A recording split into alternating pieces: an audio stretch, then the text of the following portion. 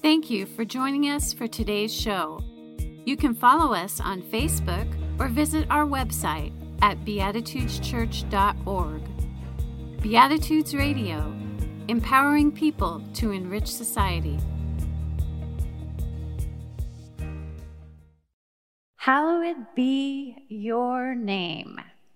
2 weeks ago, Pastor Tony introduced us to the origin story of the Lord's Prayer and how some biblical scholars theorize that Jesus never actually spoke the prayer in its entirety, but that it was more likely that each of these lines existed independently and over time were brought together to become the prayer that we know today. If so, where did these lines come from? As you listen to today's verses from the proverbial sayings found in the Bible's wisdom literature, see if you don't recognize the framework for which we understand the Lord's Prayer today. Perhaps by labeling or naming it as the Lord's Prayer, we are the ones assigning it meaning and worth as hallowed or holy. Proverbs 30:7-9. 2 things I ask of you, Lord. Do not refuse me before I die. Keep falsehood and lies far from me. Give me neither poverty nor riches, but give me only my daily bread. Otherwise, I may have too much and disown you and say, who is the Lord? Or I may become poor and steal and so dishonor the name of my God. Remember the seventh day to keep it holy. Growing up, I took that verse very literally. Not only was I raised that way, but I raised my children to take that commandment, the fourth commandment, remember the seventh day to keep it holy, very literal. I remember as a child that meant that from Friday night sundown to Saturday night sundown, we kept that day special. As a child, on Friday nights, we had a special meal. And to this day, when I think about it, I have this visceral, this emotional response within me. Friday nights was waffles. Every Friday night, waffles. And that made it special. And on Saturday mornings, or the Sabbath, we had a special cereal that we could eat before we went to church. Some of you might even recall the name of it. It was called Life. That was the most sugary cereal we were allowed to have all week. I never understood it growing up, why my parents would pump us up with sugar before they sent us to church. But it made that day special. We had special clothes that we would wear to church, our Sabbath dress. We had special toys that we could play with on Sabbath. All again, those memories were established in my mind because it demarcated that day as unique. And the reason it was unique, it was because of that last word in that first line of the fourth commandment. Remember the seventh day to keep it holy. The word in both the Hebrew and the Greek has this connotation, if something is holy, that it is set apart, that it is not common, it is unique, it is different. It belongs to something that is beyond the human realm. There were objects in the ancient Hebrew religion that could be set aside for holy use. They were dedicated. They were set apart. And so it was very easy for these ancients to take this idea of holy and not only see it as a particular time and space, the Sabbath, but they could also see this day, this as holy more than just a day. In fact, it was the essence of God himself. God was seen as being holy. This becomes quite obvious when you go into the book of Exodus. And there Moses encounters a burning bush. And this bush, the fable tells us, speaks to Moses. And it is in the voice of the divine God. And the first thing it tells him is, Moses, take off your sandals, for the ground that you are standing on is holy. It is different than the other land that is around us. This is sacred ground made holy by my very presence. So take off your shoes, Moses. And in this dialogue that takes place between Moses and God, Moses realizes something. That not only is God holy, but God's name is holy. And if it is because of that reason that the Israelis today, the Jews today, will not speak that name. Instead, they use words such as Adonai, which means my Lord. They use the word Elohim, which means God. They even use the term Hashem, which simply means in Hebrew, the name. Because the name itself was seen as being holy. You could not separate the essence of God from God's name. So again, that is such a rich foundation of the Israelite religion that continues on even today for modern Jews. There is this holiness that surrounds God and God's name. When we look at the Lord's Prayer, this sets us up to understand those first two lines as actually being very radical. We are so familiar with the Lord's Prayer that we just let those words rattle off. Our Father who art in heaven, hallowed be thy name. And off we go.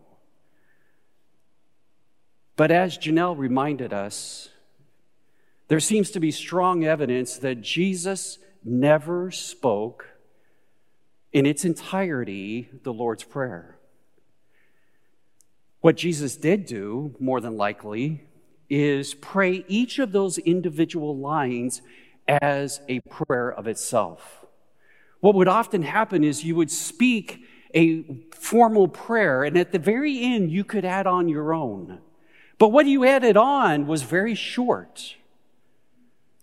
And so scholars estimate that what probably happened was each of these lines existed independently, and that at a later date, they brought it together and compiled it into what we call the Lord's Prayer. But when they did this, they did something that is quite remarkable and would have been very, very troubling to the Jews around them as Christians. Look again at the first line, Father. When we take the prayer as it's found in Matthew, and it's different than the prayer in Luke, when we bring them together, we realize that more than likely there was an original version behind those two. And in the original version, the line probably at the very beginning was simply Father. And there seems to be that Jesus' followers would remember that at some point in Jesus' life here on this earth, that he spoke of God as Father. That Jesus was comfortable using that. In the Aramaic, which is the common language that Jesus and his friends would have spoken, the word meant Abba. And again, there's speculation that it is a word that we would be using today of your father, dad, daddy. It was a common word a word that would have been heard in the majority of households. Abba. And that seems to be evidence that Jesus referred to God as Abba. Now, look at the second line. May your name be holy. Well, what is the name of God that is holy? It is the unspeakable. It is that which is not to be spoken. For to speak it would actually go against and profane God himself. So what happened is they brought these two lines together. And all of a sudden, we see something that would have been radical for them to see. Father, your name is holy. What name? Father. By creating this prayer, they were modifying the essence of what was considered to be holy. The holy is now no longer that which cannot be spoken.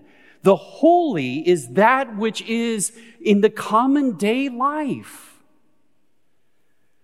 One individual, in capturing the essence of this, says the following: this unexpected combination of these two lines surprised people into rethinking what was and was not holy. As a prayer, it called upon people to put God in reverence in a much broader perspective.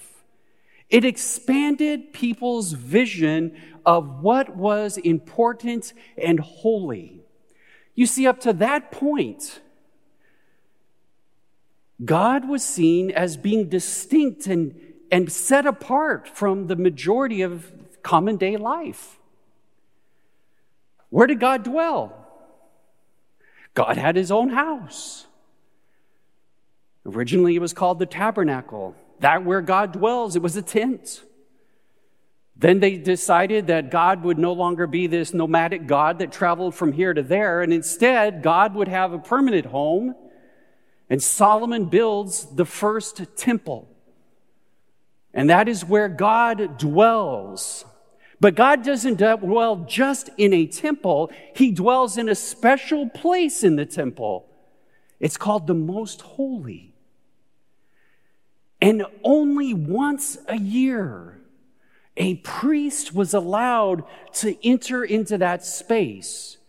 And it was considered to be so holy that they would tie a rope around the priest's ankle. The priest would have bells at the bottom of their robe. And as long as those in the holy place could hear those bells, they knew everything was okay. But if for some reason the priest offended God and was struck down, they had to have a way of getting him out. And that's where the rope came in.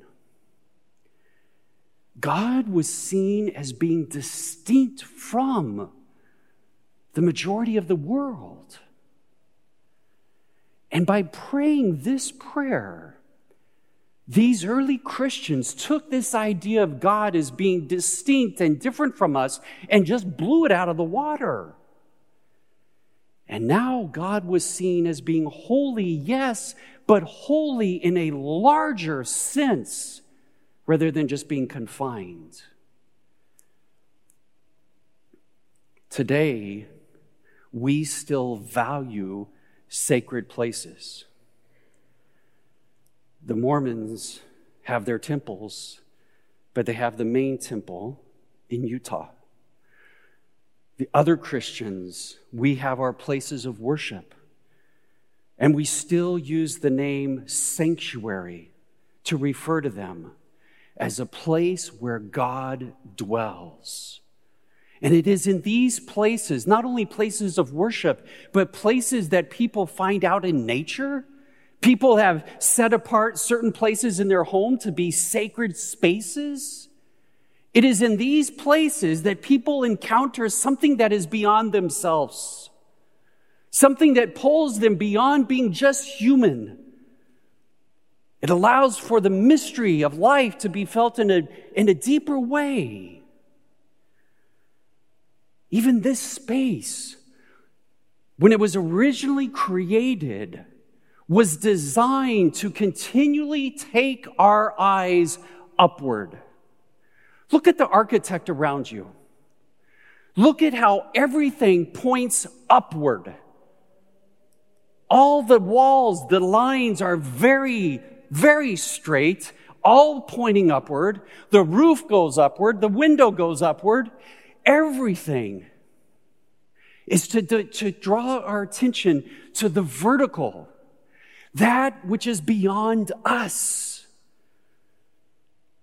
Even the pews are very much in that same straight line.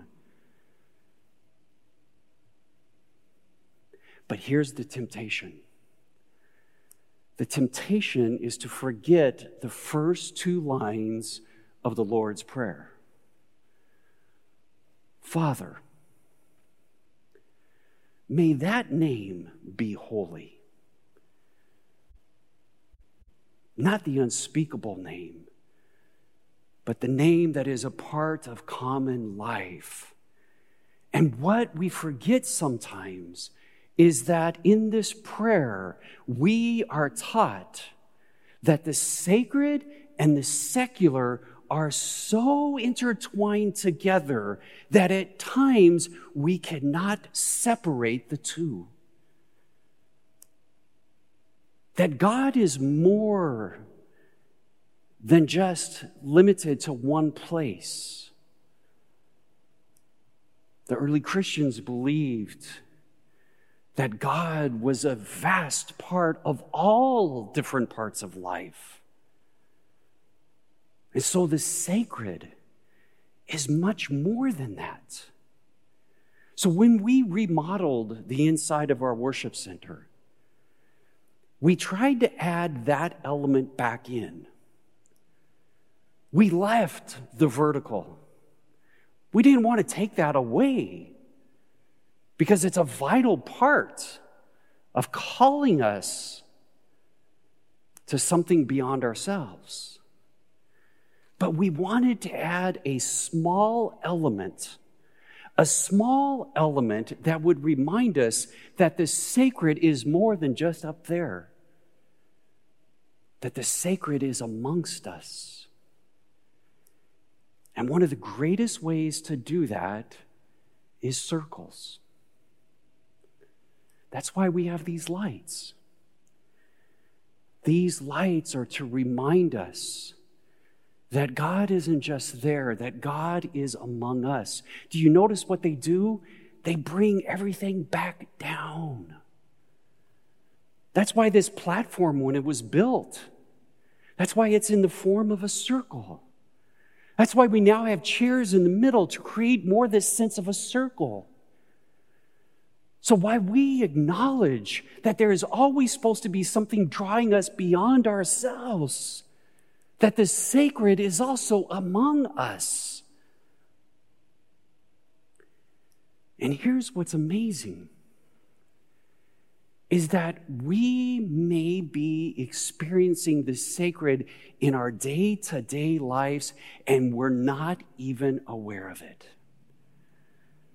There was a time in my life where I really emphasized what I would call God moments, those moments that I could not explain. And I realized by doing that, what I was doing is I was taking God out of just one place, but I was welcoming out into the larger world, but only where I could find God. And then I realized, as these first two lines in the Lord's Prayer teach us, is that the sacred is everywhere, even when I am not aware of it. It's in every person. It's in every relationship. It's in every experience that we have. Do you understand how radical the Lord's Prayer is? That they were able to take this idea of God and just open it up. And that's now our privilege, to be able to realize that the sacred is more than perhaps we realized it was. Now again, please understand, this doesn't mean that we stop gathering in sacred places. There is a need within humanity to be intentional, to have those moments where you truly focus in your mind on something beyond yourself. And live your life aware that it's all around you. Thank you for joining us for today's show.